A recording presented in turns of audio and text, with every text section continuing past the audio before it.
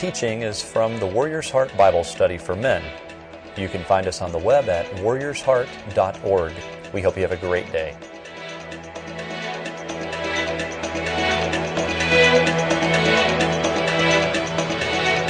Good morning. Well, welcome to part 2. We did the Kingdom of God in the Old Testament last week, and this week we're going to do the Kingdom of God in the New Testament. So last week, let me give you a 1-minute review of last week. So last week we reviewed the whole Old Testament in 30 minutes, this week in 1 minute. So we started off with God creating the world and then creating man and woman in his own image. And so he commissioned man to reign and rule over the creation. And so part of the image of God in man is to reign and rule. So man and woman were the vice regents over the world. They were basically king and queen representing the heavenly king. And then we saw in chapter 3:15 that Satan wrestled away the kingdom on earth from man. And so the whole biblical story is to wrestle back the kingdom of earth back from Satan. And so Genesis 3:15 was given the proto-evangelium, the first gospel. And so the whole Old Testament is going to follow and trace the seed of the woman as he is going to have conflict with Satan. So what really is important is the restoration of the image of God in man. And so we need somebody to not only save us, but to restore that broken relationship that we had in the beginning with God. So we continue into the New Testament, and what we see in the New Testament is basically the appearance of the last Adam. Now remember, God in Genesis chapter 6, he basically destroys the earth with the flood and then starts over with one family, Noah and his family. Then, again, we see the world in chaos in the Tower of Babel, and instead of destroying the earth, he starts over. He confuses the languages, but starts over with one family, Abraham. And in a sense, they become the new Adam, where God is going to establish his kingdom. And so Abraham and his seed will be that kingdom. And so he's promised a kingdom. Kings would come from him. And so we follow the seed all the way to the line of Judah. And then we see the Davidic covenant. And we see in the Davidic covenant that God would give a son. And it would be not just David's son, but God's son. And so we had the problem with the judges' corruption, and then the priests were corrupt, and then the kings were corrupt, and so there was failed leadership. And so God says, I am going to break into human history and provide a son for you, David, and he will keep my law perfectly, and he will reign forever. And so there's the king, the promised king. And so it only takes one person to fulfill Mosaic covenant. And so Jesus, the greater son of David, will be that king who will represent us as the final Adam. And so we come to the New Testament, and we have the last Adam. So Jesus is tempted by Satan in the wilderness, and he follows the same temptations as Adam, but he succeeds where he failed. So Jesus is taken into the wilderness. He's led by the Spirit, and then Satan comes and tempts him. Now, here's the situation with Jesus. When you and I try to overcome temptation, we might last a few minutes or a few hours or a few days, but Jesus is tempted for 40 days. And what happens is Jesus is at his weakest point. He takes temptation to the nth degree. to its limits. So Jesus is basically what I consider at the point of death. He's at his weakest moment. He has not eaten for 40 days. Now he's walking in the desert. He's not just laying down and relaxing in the shade. He's in the desert. He's walking, and he's probably going from water source to water source. He has to drink. Okay, he doesn't have to eat, but he has to drink. And so Jesus, he does not use his divine prerogatives, because God does not get thirsty. God does not get hungry. God does not die. Remember in Matthew, the disciples asked Jesus, when will the kingdom come? And Jesus says, no one knows, not even the angels or the Son of Man, except the Father in heaven. And so Jesus had even laid aside his divine prerogative of omniscience, omnipresence, omnipotence. And so he is fully experiencing this temptation. It is a real temptation. And so he takes the human limit to the nth degree regarding temptation. Now, if I tell my wife, don't buy cookies. If you buy cookies, I'll eat them. And so I don't care where you hide them, I'll find them. Just don't bring them home from the store, because I won't last more than a few seconds. We all go on diets, and how long does that last before someone puts a chocolate in front of us and we start eating, right? But Jesus takes human suffering and human temptation to the nth degree in this first round against Satan, round one. And so Satan tempts him just like he tempted Adam. He says, if you are the Son of God, command these stones to become bread. So there's the food that he's tempting him with. Just like in the Garden of Eden, they were tempted with the fruit. And Jesus answers back, man shall not live on bread alone, but on every word that proceeds from the mouth of God.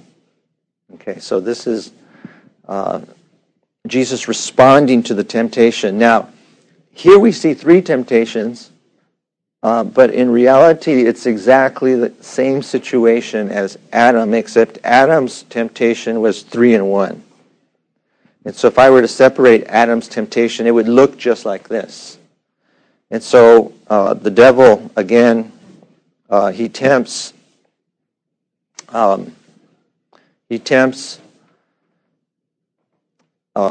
Jesus with another one, and he says, throw yourself from the pinnacle of the temple. And Jesus says, you shall not put the Lord your God to the test. Now remember, in the beginning, in the temptation, Satan quotes Scripture just as he does here. And he quotes what God said. He says, you surely will not die if you eat from this tree. Why don't you test God? And surely you will not die. And so man and woman put God to the test in the Garden of Eden. If God says don't do something, you don't want to test him because there are consequences. God says, stay away from that tree. In the day that you eat it, you will surely die. And I mentioned last week, he uses the verb twice. You will die. You will really die. And so Jesus is tempted again with the exact same type of temptation. And then we see Jesus is tempted for the third time, and Satan showed him all the kingdoms of the world and their glory. And he says, all these things I will give you if you fall down and worship me. Now we're back to the kingdom theme here.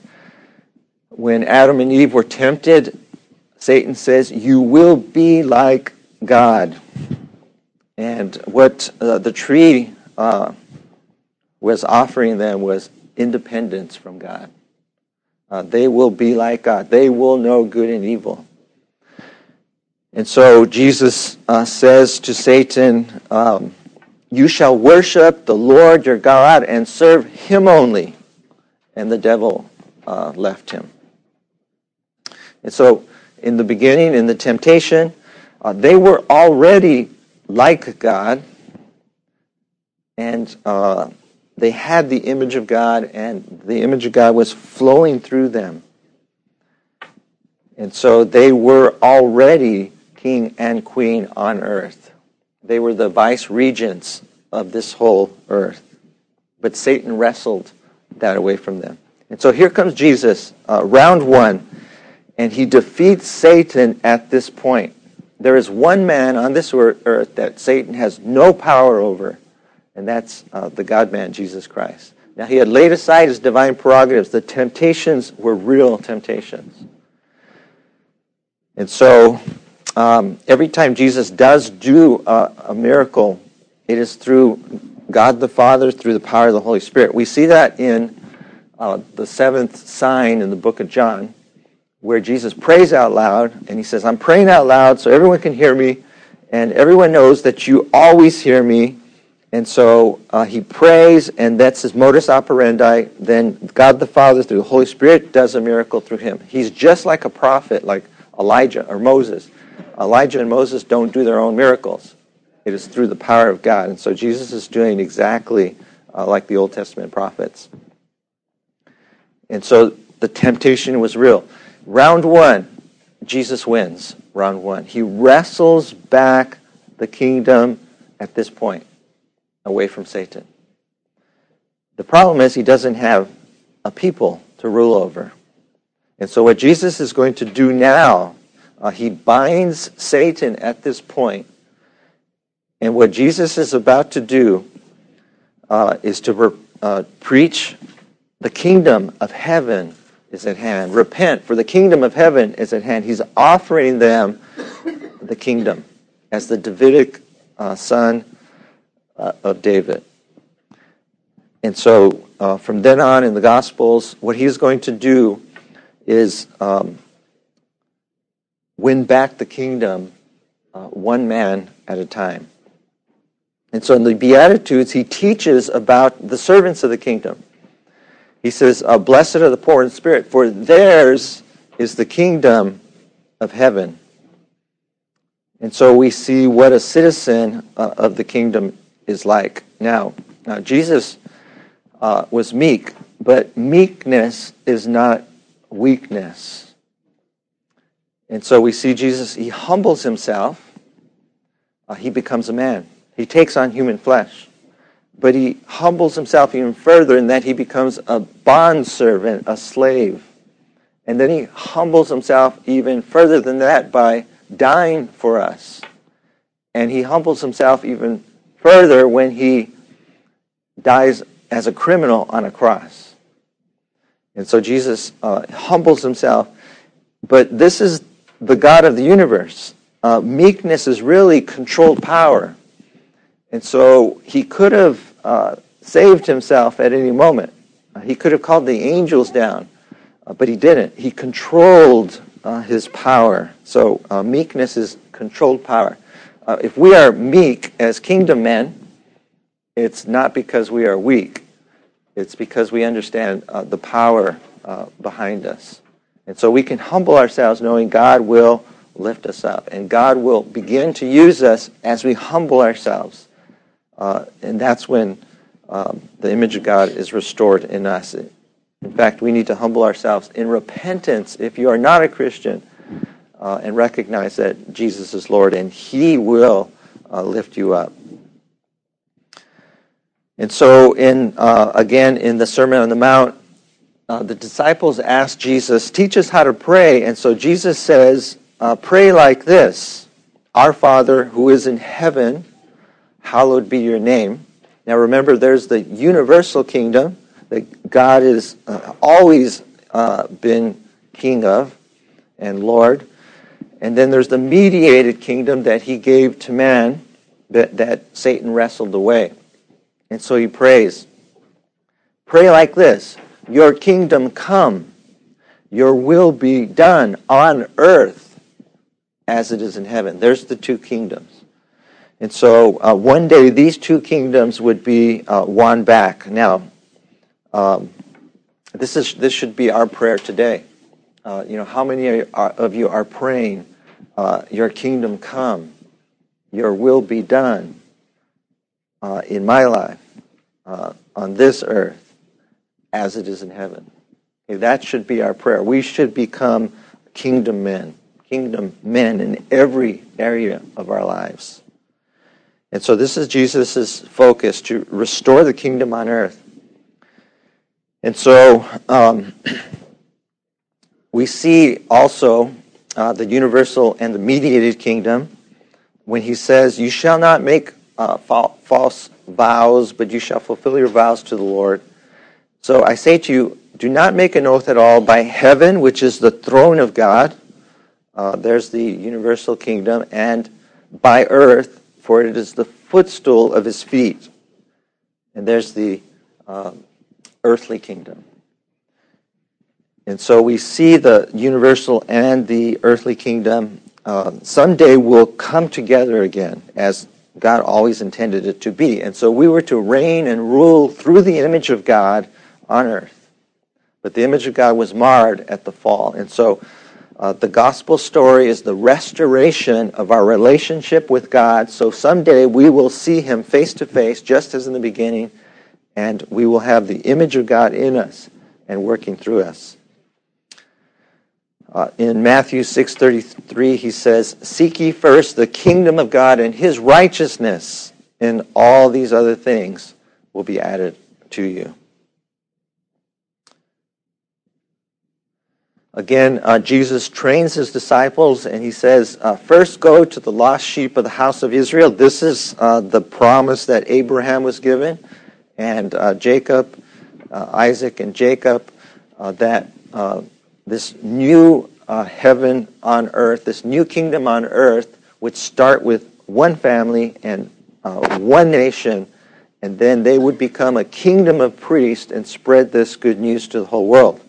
And so they first go to the tribe of Israel and pronounce the kingdom of God is at hand. The problem is they don't accept the message. So the king has come. He's offering the kingdom to Israel as the Davidic ruler, but they reject him.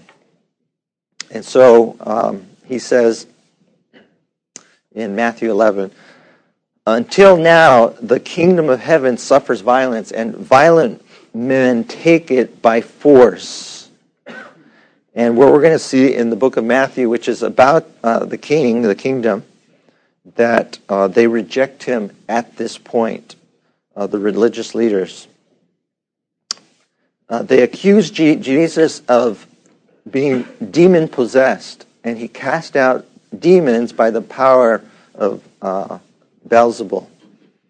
And Jesus responds, any kingdom divided against itself is laid waste, and any city or house divided against itself will not stand. If Satan cast out Satan, he is divided against himself. How then will his kingdom stand? And we read in the Gospel of Luke that Jesus saw Satan fall like a thunderbolt from heaven, and he argues that unless he has bound the strong man, he could not cast out demons. And so Satan in round one was bound, and Jesus had wrestled back the kingdom, but now he needs to win back each person one at a time. And so at this point, the religious leaders reject him, and they accuse him of blasphemy. And really what they are doing is blasphemy of the Spirit by not recognizing who Jesus is. And they're crediting to God what Satan is doing, or to Satan what God is doing, and that is blasphemy of the Spirit. And so he says, but if I cast out demons by the Spirit of God, then the kingdom of God has come upon you. And so God is restoring the kingdom. And here as well, he says, if anyone can enter the strong man's house and carry off his property, He cannot unless he first binds the strong man, and then he will plunder his house. And so he's talking about binding the strong man, and I believe that occurred in the round one with Satan. Now, here's what Jesus does. He starts going from village to village and synagogue to synagogue, and he starts casting out demons. And so he's cleaning out his kingdom. And what's interesting is he finds a lot of the demons in the synagogues. And so even the leadership is affected. And so he's taking back the kingdom one person at a time. Now we get to chapter 13 in Matthew, and what happens in chapter 13 is that he reveals a mystery of the kingdom. This is something that hasn't been revealed before. And so he says to them in parables, to you it has been granted to know the mysteries of the kingdom of heaven, but to them it has not. When anyone hears the word of the kingdom and does not understand it, the evil one comes and snatches away what was sown in his heart. And so he explains to the disciples by themselves what the kingdom mystery is. And he's about to tell us exactly what that is. So the kingdom of heaven may be compared to a man who sowed good seed in his field. And while his men were sleeping, his enemy came and sowed tares among the wheat and went away. And so he presents the kingdom of God as this mystery which will be the church. And so what he does is he postpones the kingdom from chapter 12 in Matthew, and in chapter 13 he reveals the mystery that the tares and the wheat will grow together until the coming judgment day. And then God will resume the kingdom plan again in the tribulation period. And this is the book of Revelations. We'll get the book of Revelation. We'll get there in a second. And so this is the mystery form of the kingdom. And then he talks about the kingdom of heaven is like a mustard seed, which a man took and sowed in his field, and then it grows and it grows and it grows. And so God is growing the kingdom, and we as part of the universal kingdom are growing in this mystery form of the kingdom. But the promised Davidic kingdom is still coming. And so the kingdom of heaven is like a treasure hidden in the field, and once finding the pearl of great value, he sold everything. And so this is the kingdom of God. When we find the kingdom of God, our whole priorities change, our perspectives change, and we realize what a great value this kingdom is. And so as kingdom men, we cherish the kingdom of God. And then the kingdom of heaven is like a dragnet. And so here is the day of judgment. The day of judgment is coming. And God will separate the fish, the good from the bad, and the wicked from the righteous. And then there will be this lake of fire that is coming. In Matthew chapter 16, he says to Peter and the apostles, I will give you the keys of heaven, and whatever you bind on earth will be bound in heaven. And so we see the kingdom effect here on earth. And this is more of the universal kingdom here, where the believers are added one by one. And then in Matthew 17, we see a glimpse of the kingdom where Moses and Elijah show up, and we see the Lord Jesus Christ transfigured in his glory. And so that's a glimpse of the kingdom that is about to come. Now, Peter says, let's build booths. Let's build a tent, one for everyone here. And what he's thinking is Zechariah 14, where Feast of Booths is connected with the coming of the Messiah. Feast of Booths is always connected in the Old Testament with some type of repentance and rededication and coming of the Messiah. And so when Messiah comes, what will happen is Feast of Booths. It doesn't matter if it's the time. It will be Feast of Booths. And so that's why when Jesus marches into the city, they throw palm branches in front of him. It's saying, Feast of Booths is coming. Okay? And so this is, I think, what Peter is doing here. So in order to become a citizen of the kingdom, we must humble ourselves and become like little children. Now, if you are not a Christian, this is the first step. Okay, this is the first step. Before the image of God can be restored in us, we must humble ourselves and recognize we are sinners and accept our King back into our lives. And so we must become like little children. So the kingdom of heaven is like a landowner who went early in the morning to hire his laborers in his vineyard. We see basically the first shall be last. This is this humbling attitude. And it doesn't matter when you come into the kingdom.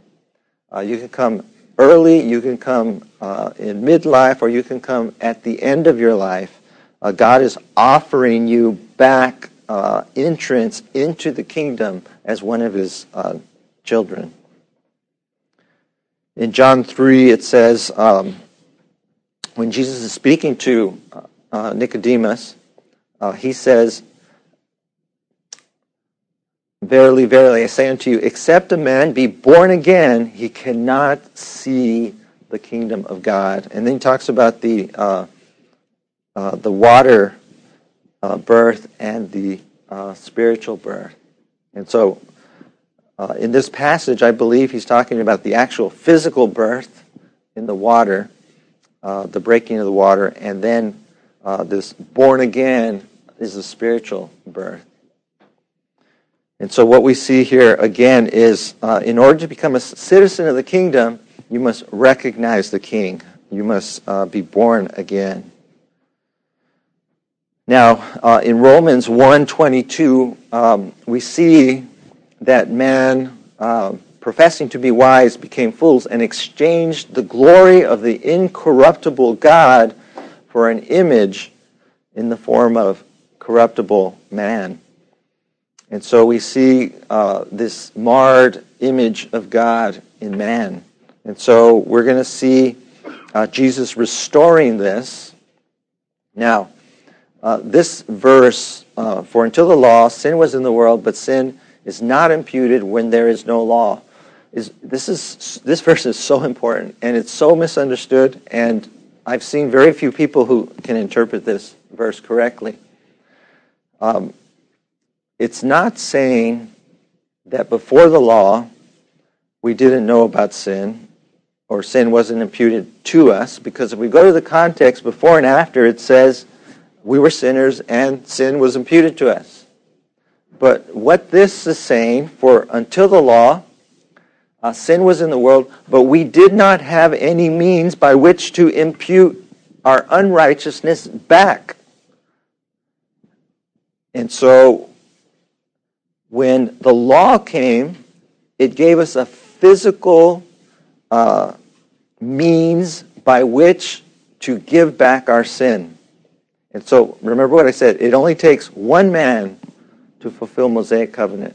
And so Jesus comes, he fulfills Mosaic law. The sacrifices and statutes and ordinances were a shadow of what was to come. That's the book of Hebrews. And so Jesus shows up, he fulfills the law perfectly. He's born of a virgin, he has no sin. And so he fulfills the law, he goes to the cross, he dies for us, and now he can impute as the final Adam his sin, his righteousness to us, our sin to him. That's what this verse is talking about. Until the law, sin was in the world, but we had no way to impute our unrighteousness back to Adam. But Christ came, he provided a means by which to do that, and so he imputes his righteousness to us and takes our unrighteousness on the cross. That's imputation. And so now the image of God in man is restored. Our relationship with God is restored. In order for you to have a relationship with God, you must recognize your sin. You must confess your sin and confess Jesus Christ as Lord.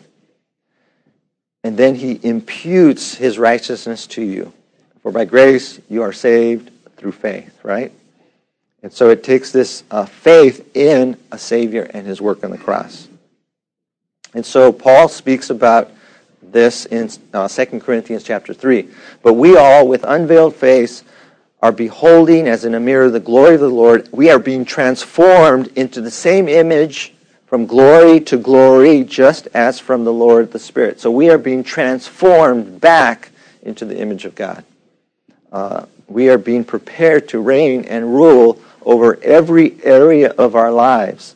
And for the next few weeks, you're going to talk about those areas of your life. But you cannot do it unless you are abiding in Christ. So He is the vine from which we are to abide. So Romans 8:29, for those whom he foreknew, he predestined to become conformed to the image of his Son, so that we would be the firstborn among the brethren. This is the image of God restored after the imputation. So imputation is we are declared righteous in heaven. Abraham believed, and it was reckoned to him as righteousness. It was imputed to him as righteousness. And so when we believe, we are declared righteous in heaven. We are imputed with his righteousness. Legally in heaven, we are righteous. Now, we still, on this earth, sin.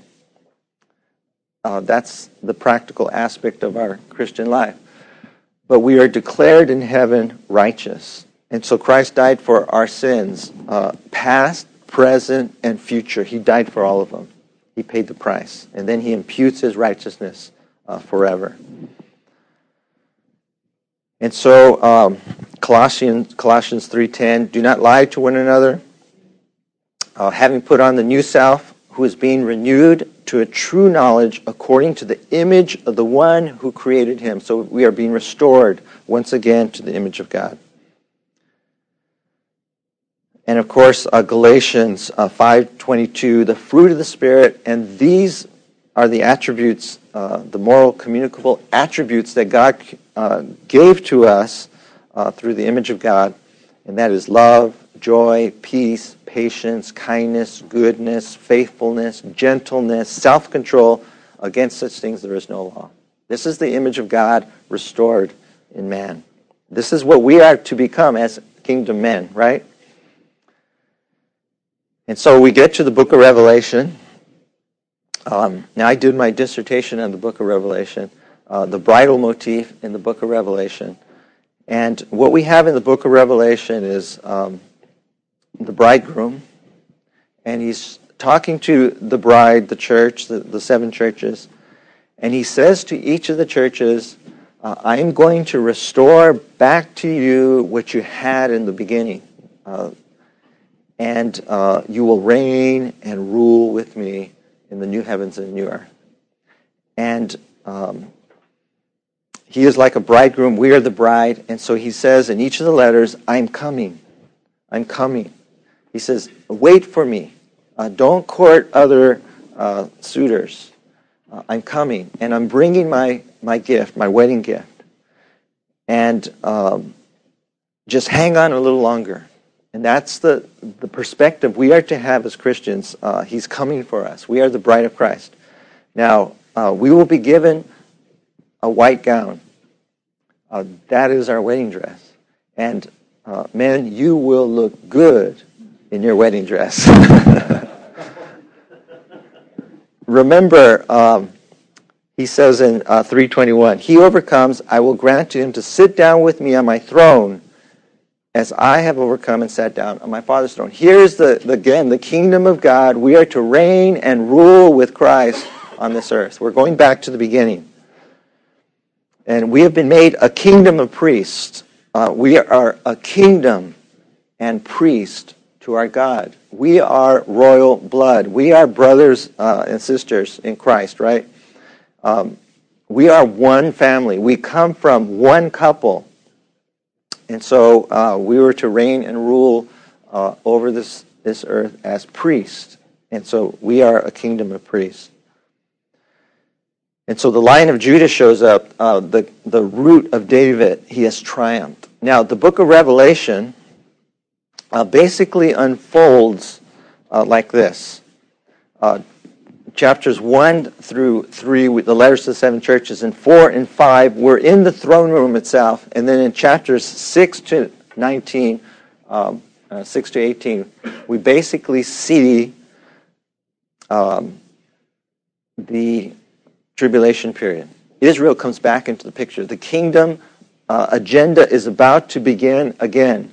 And so during the tribulation, the Antichrist shows up in the middle of the period. It's not Antichrist like against Christ. It's Antichrist instead of Christ. He's the false Christ.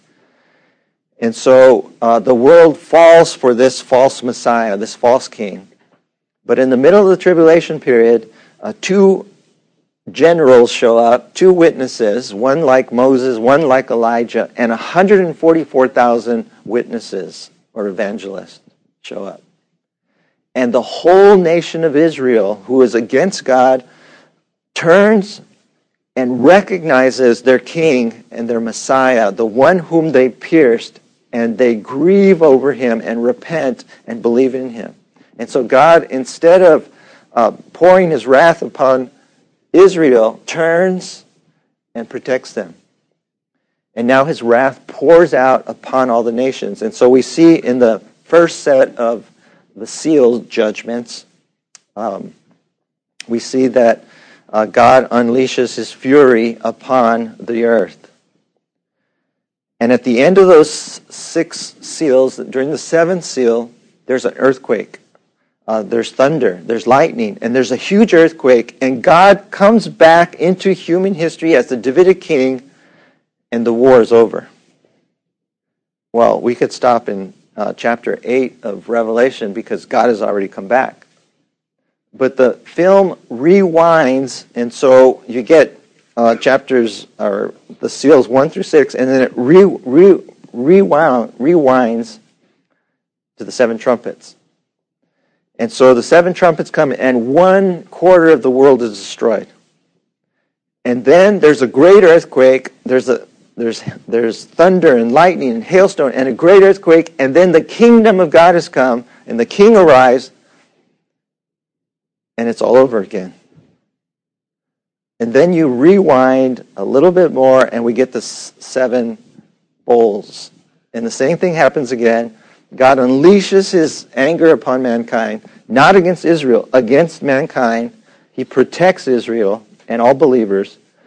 And then there's a great storm and lightning and thunder and hail and an earthquake. Now, there's not 3 earthquakes and there's not 3 comings. The film is rewinding, and that earthquake is one earthquake described 3 times. The kingdom of God has come on earth. And we get to chapter 19, and he says, "Let us rejoice and be glad and give glory to him, for the marriage of the Lamb has come, and his bride has made herself ready." We are the bride. We are the bride of Christ.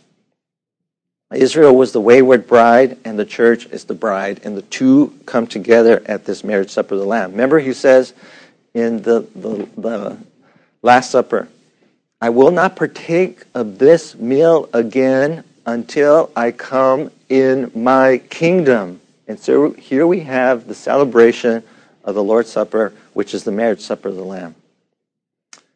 And so God comes as king, as the Davidic king, and restores the kingdom of David on earth for 1,000 years.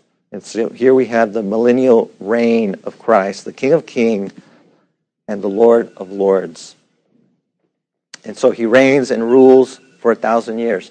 Now, round 2 was at the cross. Jesus defeated Satan at the cross, round 2.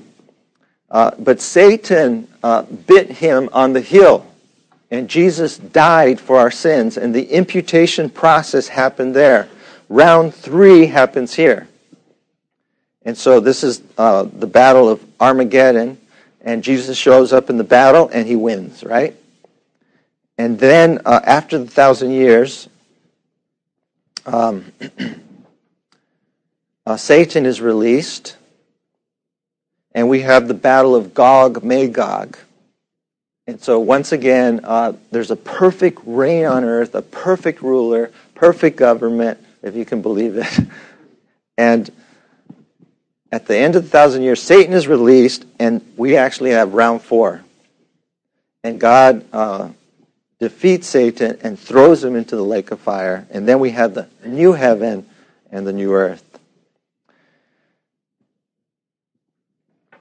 And then we see the holy city of Jerusalem coming down out of heaven as a bride.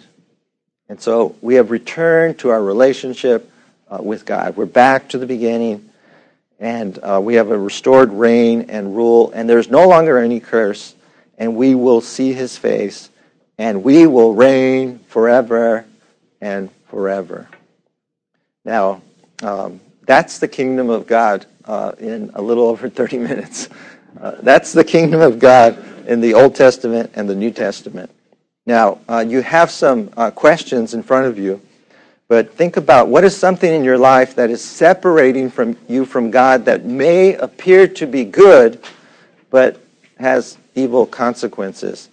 And what is preventing you from becoming a kingdom man experiencing the image of God in your life? And I have some questions on there on the back or on the bottom that you can ask at your table.